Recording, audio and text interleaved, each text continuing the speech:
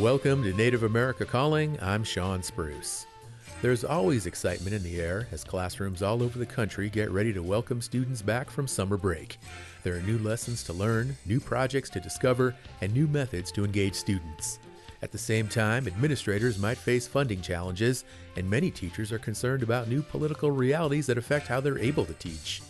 We'll take a look at some concerns and a lot of optimism about the coming school year. You can join us right after the news.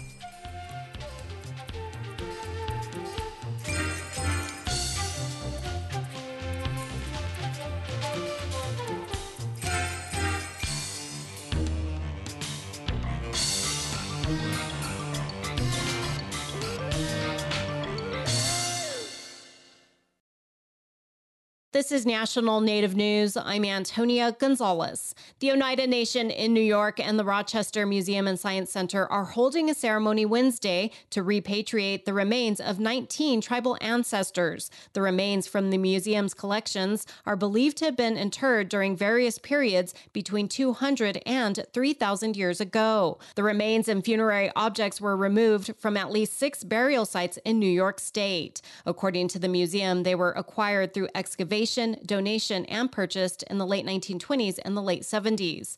Wednesday's repatriation follows the return of 25 remains in 2000. Tribal leaders and museum officials are expected to take part in the repatriation ceremony. A 5-year, $50 million grant project aims to reduce the carbon footprint of potato farming across the Pacific Northwest. As KLCC's Brian Bull reports, regional tribes are partners. Oregon State University is using the grant to explore practices to improve soil health and crop outcomes. Jeffrey Steiner of OSU's Global Hemp Innovation Center is the project leader. It may incorporate things like cover crops, less disturbance practices such as no-till or reduced tillage practices. It may mean nutrient management or nutrient monitoring. One of the project partners is the Nez Perce Tribe of Idaho. Shelby Layton, its business operations manager, says they're looking forward to learning more. We will see how we can implement these climate smart practices and make sure our agricultural practices prioritize soil health and increase crop production, kind of do things for the environment. Other tribal partners are the Yakima and Colville tribes. The USDA says Oregon, Washington, and Idaho grow 62% of the nation's potatoes, which have an annual value of $2.2 billion. For National Native News, I'm Brian Bull. The National Endowment for the Humanities announced Tuesday funding opportunities for federally recognized tribes for projects to expand the reach and impact of the Federal Indian Boarding School Initiative. The initiative, launched by the Department of the Interior, is investigating U.S. Indian boarding schools and collecting testimony. The endowment is offering $30,000 grants for research, community engagement, tribal history collection, public programs, and educational projects on the impacts of Indian boarding school policies on tribal communities. NEH Chair Shelley Lowe says the boarding school system left deep and lasting scars, and NEH hopes through the grants, opportunities can be created for healing. Applications will be accepted on a rolling basis through December 1st. Nonprofits and state and local government organizations that work with tribal communities may be eligible for funding. The Ontario Native Women's Association held a virtual event this week to help raise awareness about human trafficking, as the United Nations recognized World Day Against Trafficking in Persons. This year, the association is launching an affirmation deck for community members and survivors of human trafficking. Amy Short is the group's mental health and addictions anti-human trafficking liaison. Through our years of supporting Indigenous women and communities in combating sexual exploitation, we have come to understand that one of the most effective preventative methods is to empower individuals through a strength-based approach that affirms their own sacredness. Short says the affirmation deck is one tool that can be used in personal and communal practice to switch the narrative of Indigenous women as victims to survivors, knowledge keepers, healers, and leaders.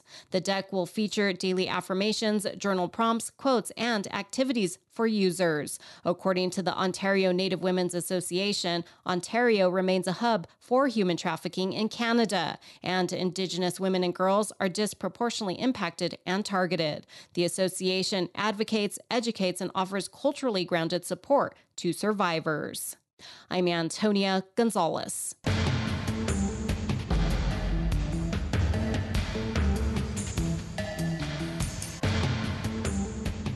National Native News is produced by Koahnic Broadcast Corporation with funding by the Corporation for Public Broadcasting.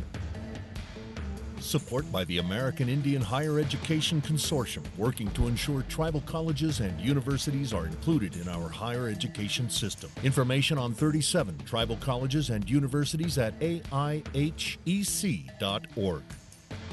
Support by Sonosky Chambers Law, championing tribal sovereignty and Native American rights since 1976. From opioids litigation to treaty rights to tribal self-governance. With offices in Washington, D.C., New Mexico, California, and Alaska. Sonosky Chambers Law.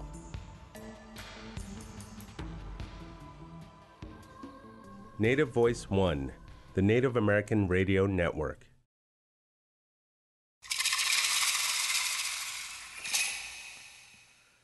This is Native America Calling. A new school year is here, and teachers are preparing lesson plans and educational events. But there are also some challenges ahead. Elected leaders are increasingly weighing in on how history and perspectives from non-white citizens should be taught.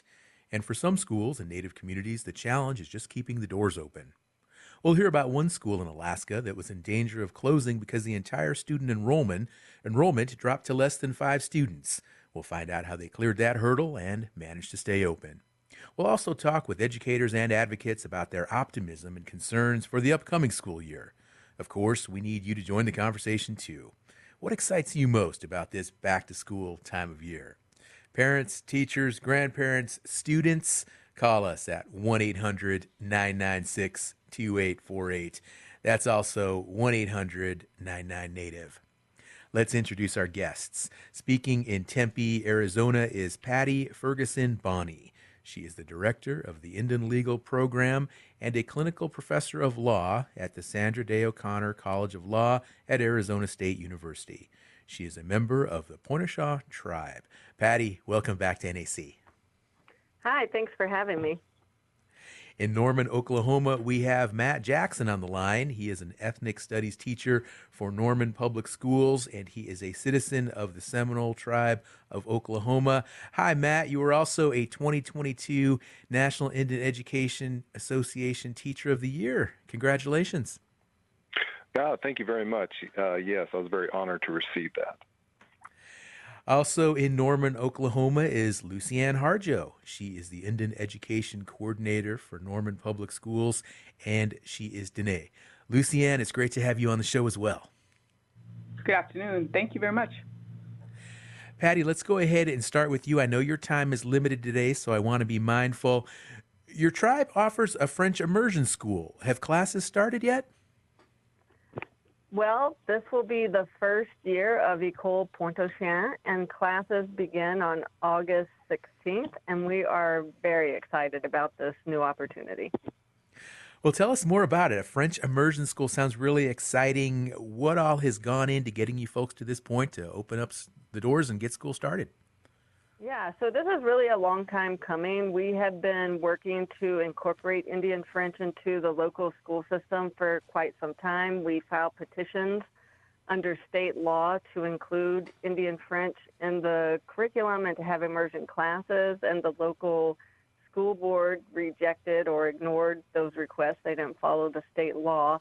And then at the end of 2021 school year, they decided to close the school without any warning. And so we then worked to try to get a charter school opened, and then we worked with the state to create a special school under state law, which is the first Indian French immersion school in the state of Louisiana or anywhere. And it's really a culturally reflective school that will reflect the culture and language of the local tribes. Now, I want to hear more about Indian French and get some more specifics about that language. But the school was closed in 2021. Why was that? Basically, the school board has a plan to close schools, and our school was a small school. It was about 120 students, and it was 70% Native American. It was the highest percentage of any school with a Native population in the state of Louisiana. And we're a small bayou community. Terrebonne Parish has 5 fingers of the bayou, and each bayou had its own school. And I think for cost-saving measures, they decided to close the school without any input from the community, and the community was very upset and outraged because we believe that our kids should be educated in our community. So unfortunately, in fall 2021, there was a huge hurricane, a Category 4 hurricane, which caused a lot of destruction in our tribal community. We only had 12 homes that remained, and so there was also an issue with the school that remained. The school had already been closed, but it received a lot of damage. And the parents filed litigation after the closing of the school to basically say that this is a civil rights issue, that you closed this predominantly Native American school that was culturally reflective without looking at other places that you could close schools. You should have maintained it open, and that litigation is actually ongoing, but there's a proposed settlement as part of that litigation which would transfer that school property to the tribe, and the tribe would then work with the state school to have the school there. I mean, obviously there needs to be repairs, but the state legislature has allocated money for those repairs. So in the interim, the tribe has been working to repair a building that will be the temporary location for the school for the next 2 years. Now, when that school was closed 2 years ago, about 2.5 years ago, it sounds like, and you said the community was really took that hard. Where did those kids go? Where did they go to school? Yeah, so some of the kids went to another school, Montague Elementary. Some parents took their kids out of school and have been homeschooling. We had one family who has a child with special needs and disabilities who they just moved because the adjustment wasn't working for the child at this larger school, and there were some issues with ADA compliance. Actually, the Indian Legal Clinic at ASU filed a complaint with the Department of Education regarding those accessibility issues, and the parish is working to repair those, but we had a number of tribal children who were impacted by the lack of accessibility at this school. So those kids have gone to other elementary schools in neighboring towns, and so we're very excited about having a school in our community, returning that and having it be reflective of the community in which we live. Really exciting news that this school's going to be opening soon. Well, Patty, tell us more about the language of Indian French. What makes it unique? What makes it special? Yeah, so our tribe speak Indian French, which is a dialect of French that from when the French explorers came over in the 17th and 18th century, they didn't really send a lot of people to populate the colony, but it was a trade language that was used with the tribal people. And there are a number of petites nations in Louisiana, and so some tribes maintain that language of French. But there's also incorporation of indigenous words within this language, and each tribal community has a different dialect of this French. And the exciting thing for us is that we have maintained this Indian French language, and we unfortunately have maintained it because of the policies that were in place in the state of Louisiana, which prevented our tribal members from attending high school until the late 1960s and early 70s. So as a result of that, we're one of the communities in Louisiana, I would say like the strongest community in Louisiana that's maintained any version of French, where it's a living and working language. People use this language daily. It's a threatened language because, kids aren't really speaking it as much because school is all in English, everything is in English, TV's in English. So this is a way for us to maintain this language, and we're not really bringing it back. We're maintaining it so that it will survive for future generations. And it's the language that our elders speak and the community speaks, and I think it's a real unique opportunity for us to work on this with our sister tribes. Maintaining the language, that's important to stress that. And Patty, tell us a little bit more about how the immersion school works with Indian French. How are the classes structured? How is the curriculum developed? The teachers? It just sounds all so fascinating.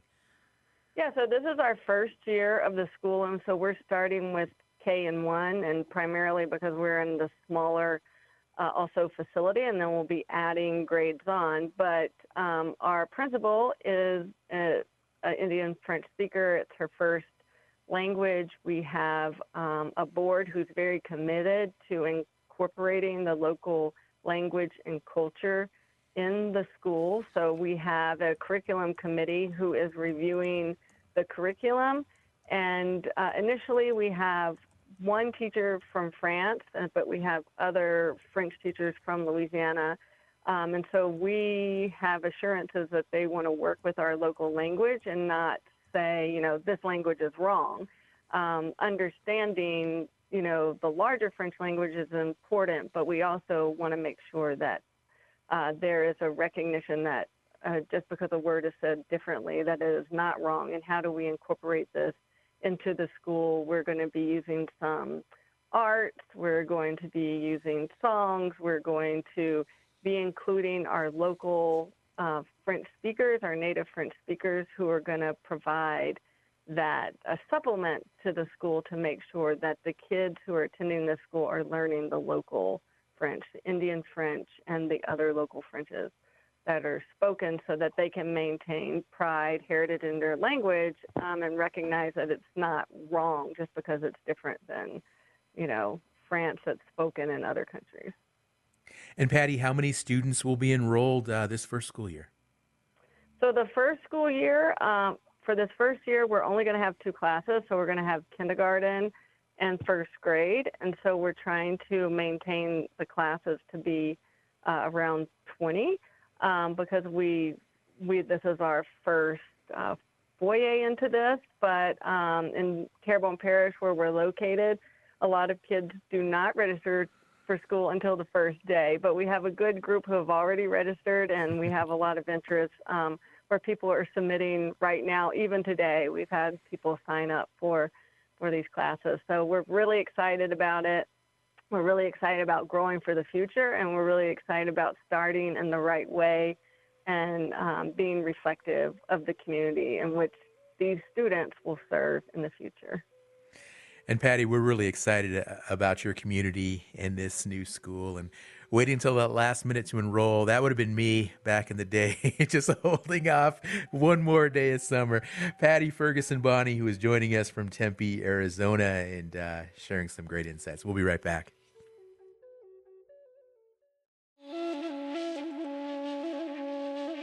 A spike in reported fatalities for expecting Native mothers is raising red flags for researchers. Native Americans have among the highest rates of maternal mortality of any group in the most recent research. We'll hear about what's behind the numbers and what help is on the way to address the disparity. That's on the next Native America Calling.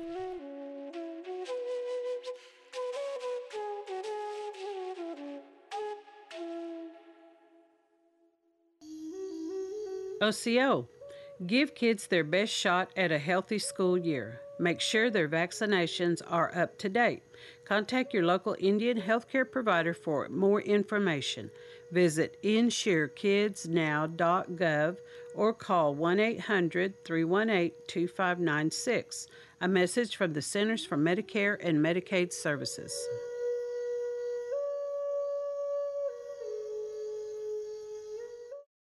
Thank you for listening to Native America Calling. I'm Sean Spruce.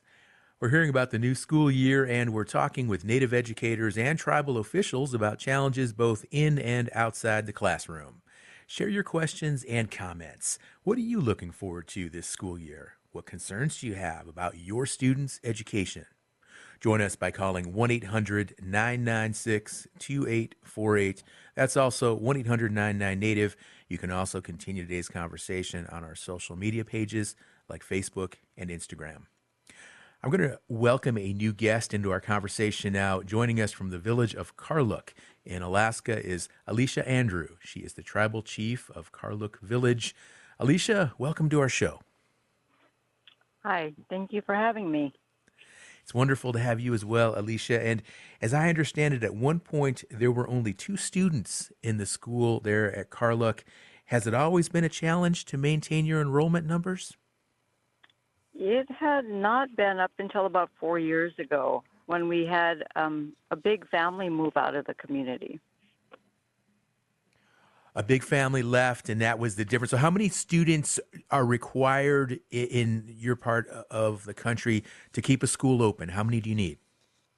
The requirement is 10 students. 10 students. So that's all it could take is just one student, perhaps with a lot of children, to move, and it would drop you under that number to keep a school open. Is that right? Correct. And this the school building has been a focal point of our community for many, many years. So that was very disheartening. The one good thing about that was that the school district allowed the community to use the school for homeschooling. So they continued to have a local teacher work with the kids. And then after COVID and after the expense for having the building open, it was brought to our attention by the Kodiak Island Borough that owns the building that they're going to dispose of the building because of the expense. And that was really frustrating, scary, saddening to the community. So we thought we need to try to figure this out, work with families, try to get people to come to Carlick so we can have the actual school open and not just use the building. And there's some issues with it with EPA and DEC that is holding them off from disposing of the building right now. And we thought for this time frame, our hope is to find these families and have them come to the community so we can just have them, the requirement of them to have the school open and pay the expenses instead of putting that burden on the community. We just feel like, there's not even a space in the community to have these two kids homeschooled, feeling like this wouldn't work in their home, it wouldn't work in another building, it would just have to be the school building. So this is why our plea went out there on social media, which is something that we've never done. The tribe and the community doesn't have a social media page. It wasn't something they ever wanted, but after this need arose and putting it out there on Facebook, it just exploded and it went viral. It went all around the world. We got inquiries from, so many different countries, and that part was just really overwhelming to our staff. Mm-hmm. And trying to figure out and trying to even put it, have it local to Alaska because of the time frame, and knowing that at least in Alaska, the people know more of what to expect. But that's starting to look at more of a challenge. So knowing school year is coming up, we're kind of on a time crunch right now to see if we can make this happen. Alicia, I saw that social media post, and it sounded like a great opportunity. I said to my wife, hey, maybe we should move up there to Carlick, Alaska. This sounds like a really cool opportunity, but we don't have enough kids. I think you were looking for a family with like 4 kids, wasn't it? Yes, it's 4. We need 4 and 4, or 3 and 5. We need 8 kids. So we got so many inquiries we're thinking, people, please read the post. You have 2, some with 3, so many with 2 and 3 kids. Mm-hmm. And we just thought, well, if this would work. And then it started coming down to, gosh, we can use some labor. We can use a health aide. They're looking for jobs. We have some job openings, but looking for people that are looking for that type of a skilled job. So trying to mix and match, but I don't know that that's going to happen so much as we're going to get to just need the kids. Trying to work with them. It's just become more of a kind of, well, how are we going to make this work with this family? And then you pick a family, and then there was an issue. So it's just kind of going through that right now. Alicia, a few years ago, I visited a small school in Alaska, and I learned that schools in some of your communities, like you mentioned earlier, they're more than just a place to educate students. They also serve as community hubs. And when a school is at risk of closure like yours, communities, you'll really fight hard to keep those schools open. And what would have happened? What would have been the options for those students if you weren't able to recruit these new families to move to Carlick? Well, it's so hard to even talk about, but it sounds like they would have to move. Which could essentially just almost like shut the community down, right? Because right. How many families are in Carlick to begin with? Well, right now, let's see, there's 10. And when you think about the community building, what you're you're pretty much shutting the community down by shutting the school down. Mm-hmm. And that is such a central part of the community and has been for years, that when people come from out of town, just everything happens in that building. Now, Alicia, this is great. You were able to get some, was it one family or two families that moved to Carluck? How many have come now to keep the school open? They're not. They're still going through the talking and discussing and trying to figure out who. There are some. I mean, there's so many that it's like they put their name in there, but they're more looking for next year. And we're like, no, this year. Well, they say put us on the list for next year. Well, what our hope is to bring two families that really fit in and they like it there. And that's another thing. I mean, a huge part of it is there's a family of 9. They were foster kids to come from Ketchikan, and that would have been in our mind perfect. But the problem is we have a 3-bedroom and a 4-bedroom house. So the one family would almost need the 2 houses, which would have been fine, but you don't want to split up the family. So the house isn't big enough. But just if people are willing to come and see, if you look online, there's not a lot of information. You can find some, but you just really can't picture it unless you go there. We don't want people to come and be unhappy because it's very isolated. You have to order everything over the phone online. So trying to be very specific, and we've done that over the past maybe 3 years, trying to get a health aid that we brought families there not from Alaska, and they were not happy, and they found a way to leave, which was very disheartening for us, and we had to stop doing that. So we don't want this to happen with families coming in, and they just want to find their way to Alaska and then get out. We want them to come and there to be a commitment. Right. You want those families. We're trying to be very careful. I understand, because you don't want to be in this same situation 2 or 3 years down the line with a family wanting to leave. But on the other side of that, it also sounds like it's really important that the families that are there, you need them to stay there too, right? Right. Oh my goodness. Yeah. And no, but I mean, the few that are there do not want to leave. It would be devastating. These 2 kids, you would think they're 10 and 11 and that they need to be around their peers. And that's the number one priority for the whole community right now, is for them to have peers. Let's figure this out. And they do not want to leave. You talk to them, wouldn't you like to be in a bigger school? Nope, they do not want to leave the community. And, that's wonderful to hear, but at the same time, they need to have peers. Mm-hmm. Well, what's the timeline then? So you're in the process of selecting these new families that'll come, or one family, and then when do you hope to actually get the school back up and open?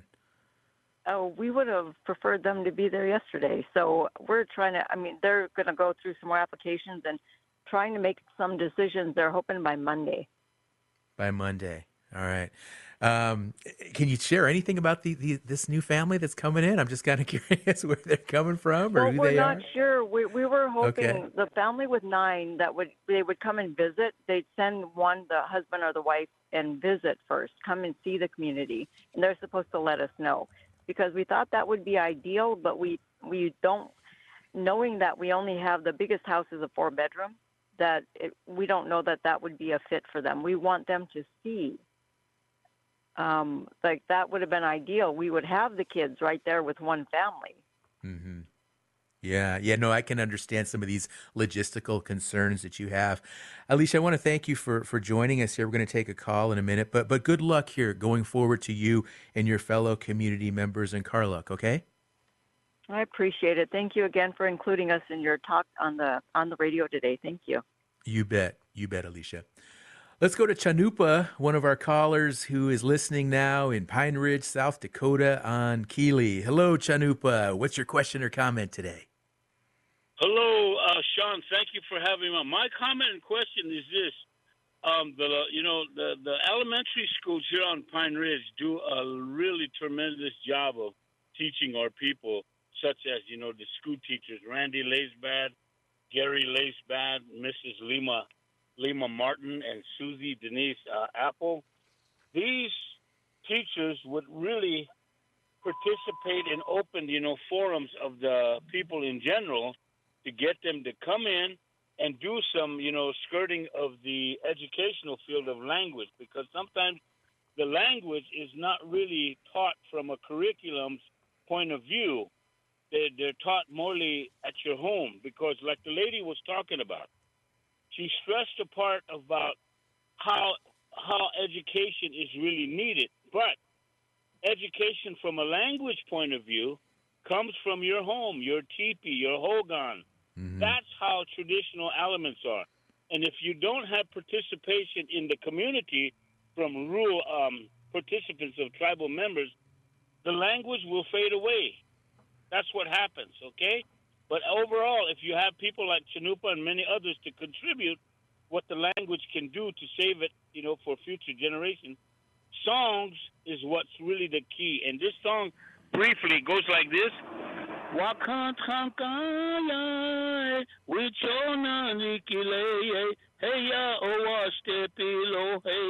So a child would pick that up, and he goes home as, so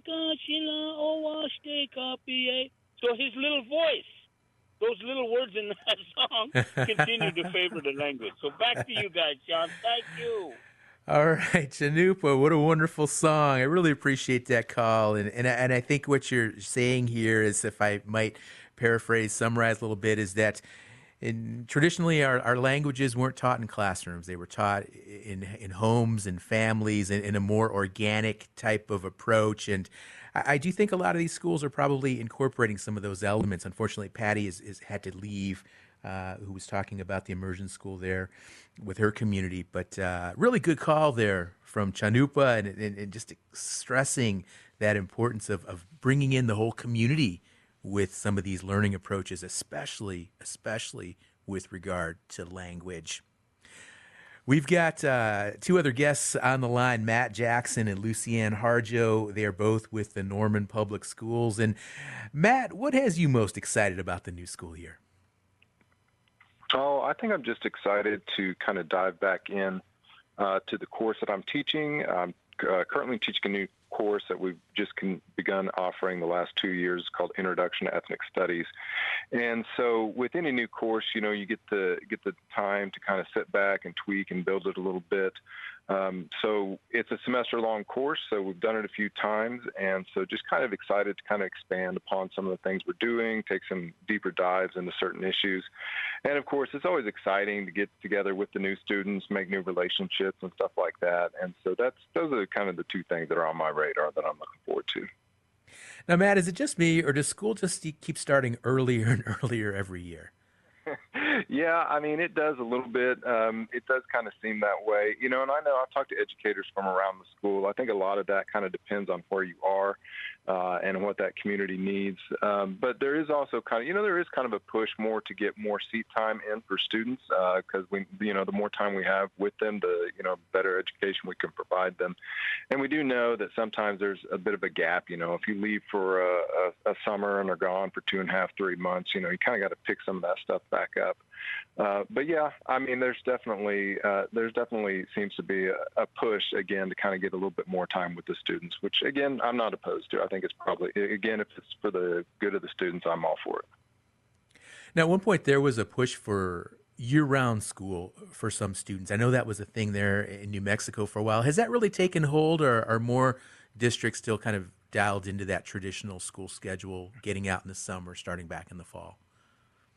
I think that most people are still kind of dialed into that traditional. I know that I taught for a little bit up in Oklahoma City as well, and they have kind of a hybrid system, which I do think you're seeing more of, where people maybe have kind of longer breaks, maybe spread throughout the school year. So maybe during the summertime, you're only out for a month and a half or 2 months. But then what happens is maybe your spring breaks and your fall breaks get stretched to maybe 1 or 2 weeks. And that kind of provides a couple of things, like you get away from that large learning gap in the summertime, but you also, what can happen maybe in those longer breaks that are intermittent throughout the year with a couple weeks is a lot of times, teachers are actually maybe offered the opportunity to stay on contract, and they can do some supplemental teaching, and so this is kind of a time that you can maybe kind of focus in on some students that need some extra support And so maybe those particular students don't get that 2-week break. Maybe they're off, maybe they get like a week of supplemental instruction, and then they get off a week. So I think in the end, it kind of varies on what the community needs. I know here in Oklahoma, we definitely still have a lot of rural communities that really kind of value having times off in the summer so that they can do whatever works necessary. There's plenty of school districts I know around the country that even, offer things like, breaks to go on, when hunting season happens or something like that, because they know that's an important time for their community. So again, I think it's just kind of determined by what the local community decides is best for their families. And now here we are, 2023. It seems like most of the rough times of the pandemic are behind us. And have you pretty much gone back to normal now with schools, or are there still lingering concerns now with regard to the pandemic and some of those issues? Yeah, so yes, I would say in general, everybody has I think we've kind of come out of that situation and shifted over.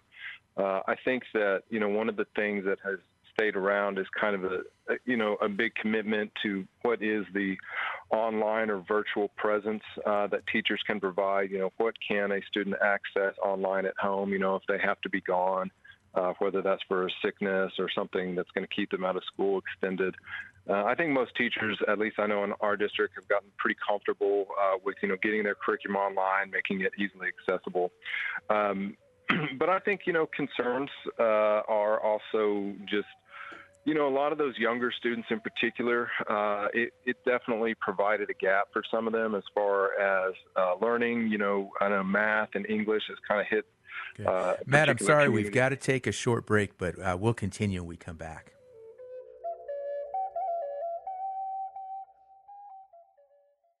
Do you want to start, manage, or grow your small business? The U.S. Small Business Administration can help. SBA wants to see you win. They want to see you grow. They have been so helpful and so resourceful. Thanks to the SBA, my business is thriving today. Make sure you get in touch with SBA, and you will definitely be on your way to a winning path. For your small business needs, go to sba.gov/start.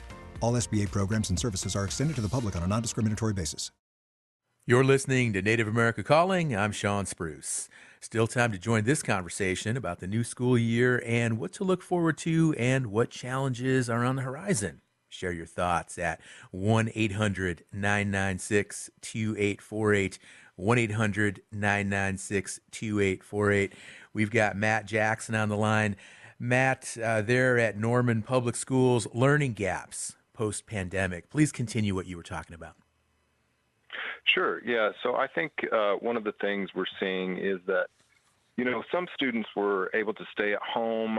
Maybe they had some even parents present at home and just really had some good supports at their home to kind of keep them engaged in what was happening.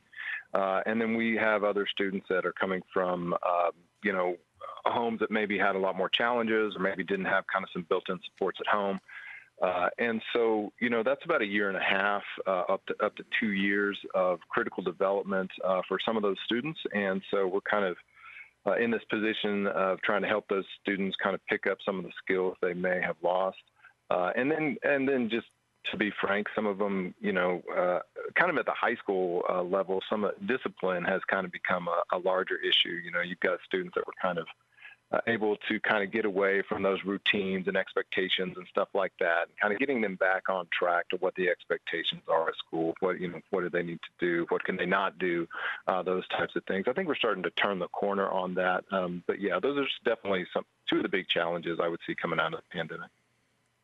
Well, I want to bring Lucianne into our conversation now. She is the Indian Education Coordinator for the Norman Public Schools. She works with Matt Jackson. And Lucianne, talking about some of these learning gaps and other issues post-pandemic, we've also seen teacher shortages in many parts of the country since the pandemic. What are you folks doing there at NPS to retain your teachers? Good afternoon. We have started a Diversity and Equity Council many years ago, probably in 2014. And it was the hope that we work together to address concerns that impact our schools and personnel. And so the council is composed of students, teachers, administrators, the University of Oklahoma, which is just here in Norman in our community, as well as community leaders and Board of Education members. We discuss concerns that we may see arise in our schools. We hear from students and teachers district-wide. We have 25 schools here in Norman. Our program serves students in the juvenile centers. There are about 10 located here in Norman, Oklahoma, and students come from all over the state. But we probably serve kids in 2 to 3 of those juvenile centers as well. But the hope of the council is to review concerns at all levels in our district and begin to work together to have discussions and collaborative meetings with all the stakeholders in the room. And teacher shortage, teacher retention has been a priority for us, and the recruitment of teachers, especially for our Native kids. We want to see more Native teachers, more teachers of color in our schools. And so we began that work several years ago, and we continue to work with universities in the area like University of Central Oklahoma, the University of Oklahoma, Oklahoma State Universities, and trying to recruit. We raised the salary for teachers in our district and raised the salary for support staff in our schools. And so our hope is that we continue at Norman to have a great certified staff and support staff to really teach our kids well and to provide excellent services to our kids. And so in our Indian education program and staff are very much part of that process, always giving feedback, and I think that's it. Lucienne, I understand you have a large number of Native students there at NPS. In addition to recruiting Native teachers and other teachers of color, what other needs do your Native students have? Coming off the pandemic, I believe we are seeing some concerns, like as Matt expressed, about helping those kids who are a little behind to get caught up, helping our schools to find tribal resources or community resources for counseling or mental wellness. We are also working with the Southern Plains Tribal Health Board to address concerns of drug and alcohol use in our community for kids ages 12 to 24, and working with them, trying to develop or continue to develop partnerships in the community that we could utilize and get their support, but as well as build relationships with our students and families, which is pretty critical for the work that we do. Improving the communication with our students, families, and getting them involved, providing the support that they might need, the advocacy within our schools, so that they are successful while in our district. So I don't know if I touch everything about. Sure. One thing I understand, I'm reading some notes here. It looks like you have over 2,000 Native students from more than 70 tribal nations. And I'm just thinking right off the bat, that's got to be a challenge with so many tribal nations, obviously from outside of the state of Oklahoma, to address the needs, even from a cultural standpoint, that many different types of Native kids that are at your schools. Right. We have about 40 tribal nations, out-of-state nations, who we have their citizens in our district. And we began this work creating the Native Roots program with the Southern Plains Tribal Health Board and other resources in the community to really infuse more accurate history and lesson plans with our teachers. We created a website of resources for our teachers. It's really focused on the 39 tribes of Oklahoma, but we also really help our teachers research and find resources that they would like to teach about, and hoping that it makes their work easier and that they will take time to infuse that in their instruction throughout the year. We also have, we're creating these family nights, these cultural nights with cultural prevention messages and activities for our kids and families, so that not only are we bringing them together to share a Cherokee Nation storyteller event, but we're also infusing a cultural prevention or a drug and alcohol prevention message and providing resources on that same night. And so we have some events planned for the new year, and we're excited about it. We're hoping to improve what we have started for our students and families in Norman. It certainly sounds like it's going to be a great school year there with the Norman Public Schools. And I want to go back to Matt now and build upon something that Lucianne mentioned earlier. And Matt, a lot of attention has been focused there in the state of Oklahoma with regard to added scrutiny regarding what types of books are acceptable, how history and topics of race should be addressed. Is that on your radar this semester coming up? Yeah, I mean, it's definitely on my radar. I mean, to be quite frank, that's kind of my wheelhouse. I'm kind of all up in that right now, teaching this Introduction to Ethnic Studies course, because what we do is we kind of start out and take kind of a sociological perspective of, what are the concepts of race and ethnicity? How do they function as social constructs? How are they not founded in biology? And then we kind of take, after we kind of get through those deep waters, we kind of work our way through. It's a semester-long course, so we don't get a ton of time to go into each group, but we kind of focus on the four probably largest minority communities we have in Norman. So we start with Native American studies, look at that for about 3 or 4 weeks, move over into African American studies and getting into Latinx studies, and then eventually round out with Asian American Pacific Islander studies. So when we do that, I mean, I like to give, my background is as a history teacher and also geography. So we do start out with a little bit of geography, and then I do feel, that a good need to kind of keep these kids informed on some history. So we definitely go down this path of not necessarily presenting an alternative take on history, but really kind of just more of the story that maybe they didn't get growing up. And so it definitely widens the view of the students. And then that eventually kind of leads us into getting into current issues, and we look at other types of social and cultural expressions, whether that's dance or music or art. We read essays, all types of stuff like that. And so, yeah, I mean, that is definitely something that I consider. But again, I feel like, and studies show pretty strongly that any students that receive any type of education that is specifically geared towards their ethnic background, that's actually very helpful to students. That really boosts scoring, that boosts their engagement with school worldwide. It gives them definitely ownership of their learning.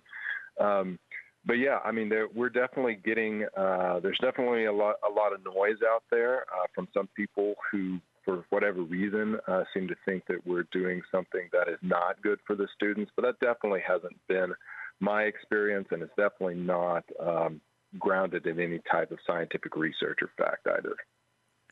Well, that's my next question, Matt. I mean, are teachers feeling any pressure or maybe even feeling nudged to follow certain curricula that maybe leave out details around historical events like the Tulsa Race Massacre, for instance, or the Trail of Tears? Yeah, I mean, I do think there is definitely a lot of pressure. I don't know, that teachers necessarily are abandoning what they've already been doing. I think they're maybe kind of looking over, making sure that they're, sticking to the standards and doing it in appropriate ways. But yeah, I mean, these are definitely conversations they're having. I know that here in Oklahoma, we have a Secretary of Education who actually came to Norman and had kind of a local, I guess you would say, a meeting, open meeting with parents. And we're just really kind of pushing odd types of things like these ideas that, hey, let's talk about, something like you mentioned, like the Tulsa race massacre. How can we have that conversation without talking about race? Well, you can't. And so, yeah, there's definitely, that voice is definitely there. I think people are concerned, but I think in the end, I think most teachers like myself feel like what we're doing is not only factual, but also, not doing any harm to the students and in the end benefiting them. So I do think there's more attention paid to it, making sure that you're, doing it in the correct, appropriate way and maybe not, laying blame on students or anything like that. But yeah, it's definitely on everyone's radar. Matt, how many years have you been teaching now? I've been teaching since 2003, so coming up on 20 years. 20 years. And what are some of the most impactful lessons that you have learned from when you started teaching 20 years ago until today? Gosh, I guess I would just say the importance of building strong relationships with students. I think as teachers, we would all like to believe that, our we love our content, right? Wherever we've fallen, that's the part that we think is really important. But I think over time, you start to learn that, the student they're going to remember a little bit of content, but what they're really going to remember is the experience they had. How did they feel when they were in your classroom? How were they treated? Did you show them respect? Did you help them, did you expand their mind or their learning or perception in any type of way? So I think that probably is just kind of an overriding issue, I think, that has come up for me, to just kind of continue to think about, the students. It's easy to get caught up, I think, in the drama, kind of some of the things we're talking about, the politics, the state legislature, even the local, community squabbles. But ultimately, what you're doing is about you and the students in that classroom. And I think if you can keep your focus on that, that's going to make you not only an effective teacher, but making it a good experience for the students that are in the class. And Lucianne, how about you? How long have you been an educator, and what have you learned throughout your years of working with students? I have been in Norman Public Schools for probably 22, 23 years in Indian education, but in this role as coordinator of Indian education, this is going to be my 19th school year. I think what I have learned over the years is to be collaborative as much as possible. I think how we address concerns in helping our teachers teach about our tribes to our kids, to all Indian kids in the district, is to be part of the conversation, to be part of important initiatives. When the state of Oklahoma was redoing their social studies standards, it was really important for us as Indian educators to be part of that conversation, to get tribal leaders, Native educators, part of that group that's writing, reading, correcting the standards and making sure our voice is heard there. And that's really important for us in our district, that we be part of the conversation at all levels and do our best to provide the resources and support our kids and families. We're going to have to wrap up the show now. This has just been such a great conversation. I sure would like and encourage listeners to continue the dialogue online. Go to our website, go to our Facebook page, check us out on Instagram. Let us know what you thought about today's conversation with Native educators and teachers, or just provide some comments as well. Let's keep this conversation going, even though we have to stop the show. And with that, let me thank our guests today, Patty Ferguson-Bonney, Tribal Chief Alicia Andrews, Matt Jackson, and Lucianne Harjo for sharing knowledge and insights on the upcoming school year from Native perspective. Join us on NAC again tomorrow as we look at alarming trends for pregnant Native mothers. Until then, have a wonderful rest of your day. I'm Michael, and I used to smoke. I never used to think about breathing. Then my left lung collapsed, and I was diagnosed with COPD. Now I think about breathing all the time. I'm on an oxygen machine so I can breathe. I take medicine so I can breathe. My tip is enjoy the breaths you don't have to think about. You don't know how long you'll have them. Smoking can cause COPD. You can quit. For free help, visit cdc.gov/quit now. A message from the Centers for Disease Control and Prevention. Waka. Give kids their best shot at a healthy school year. Make sure their vaccinations are up to date. Contact your local Indian healthcare provider for more information. Visit insurekidsnow.gov or call 1-800-318-2596. A message from the Centers for Medicare and Medicaid Services.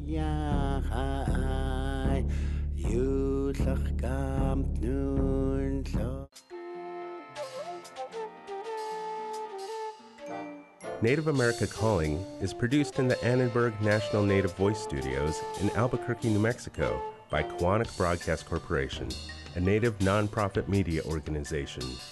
Funding is provided by the Corporation for Public Broadcasting with support from the Public Radio Satellite Service. Music is by Brent Michael Davids. Native Voice One, the Native American Radio Network.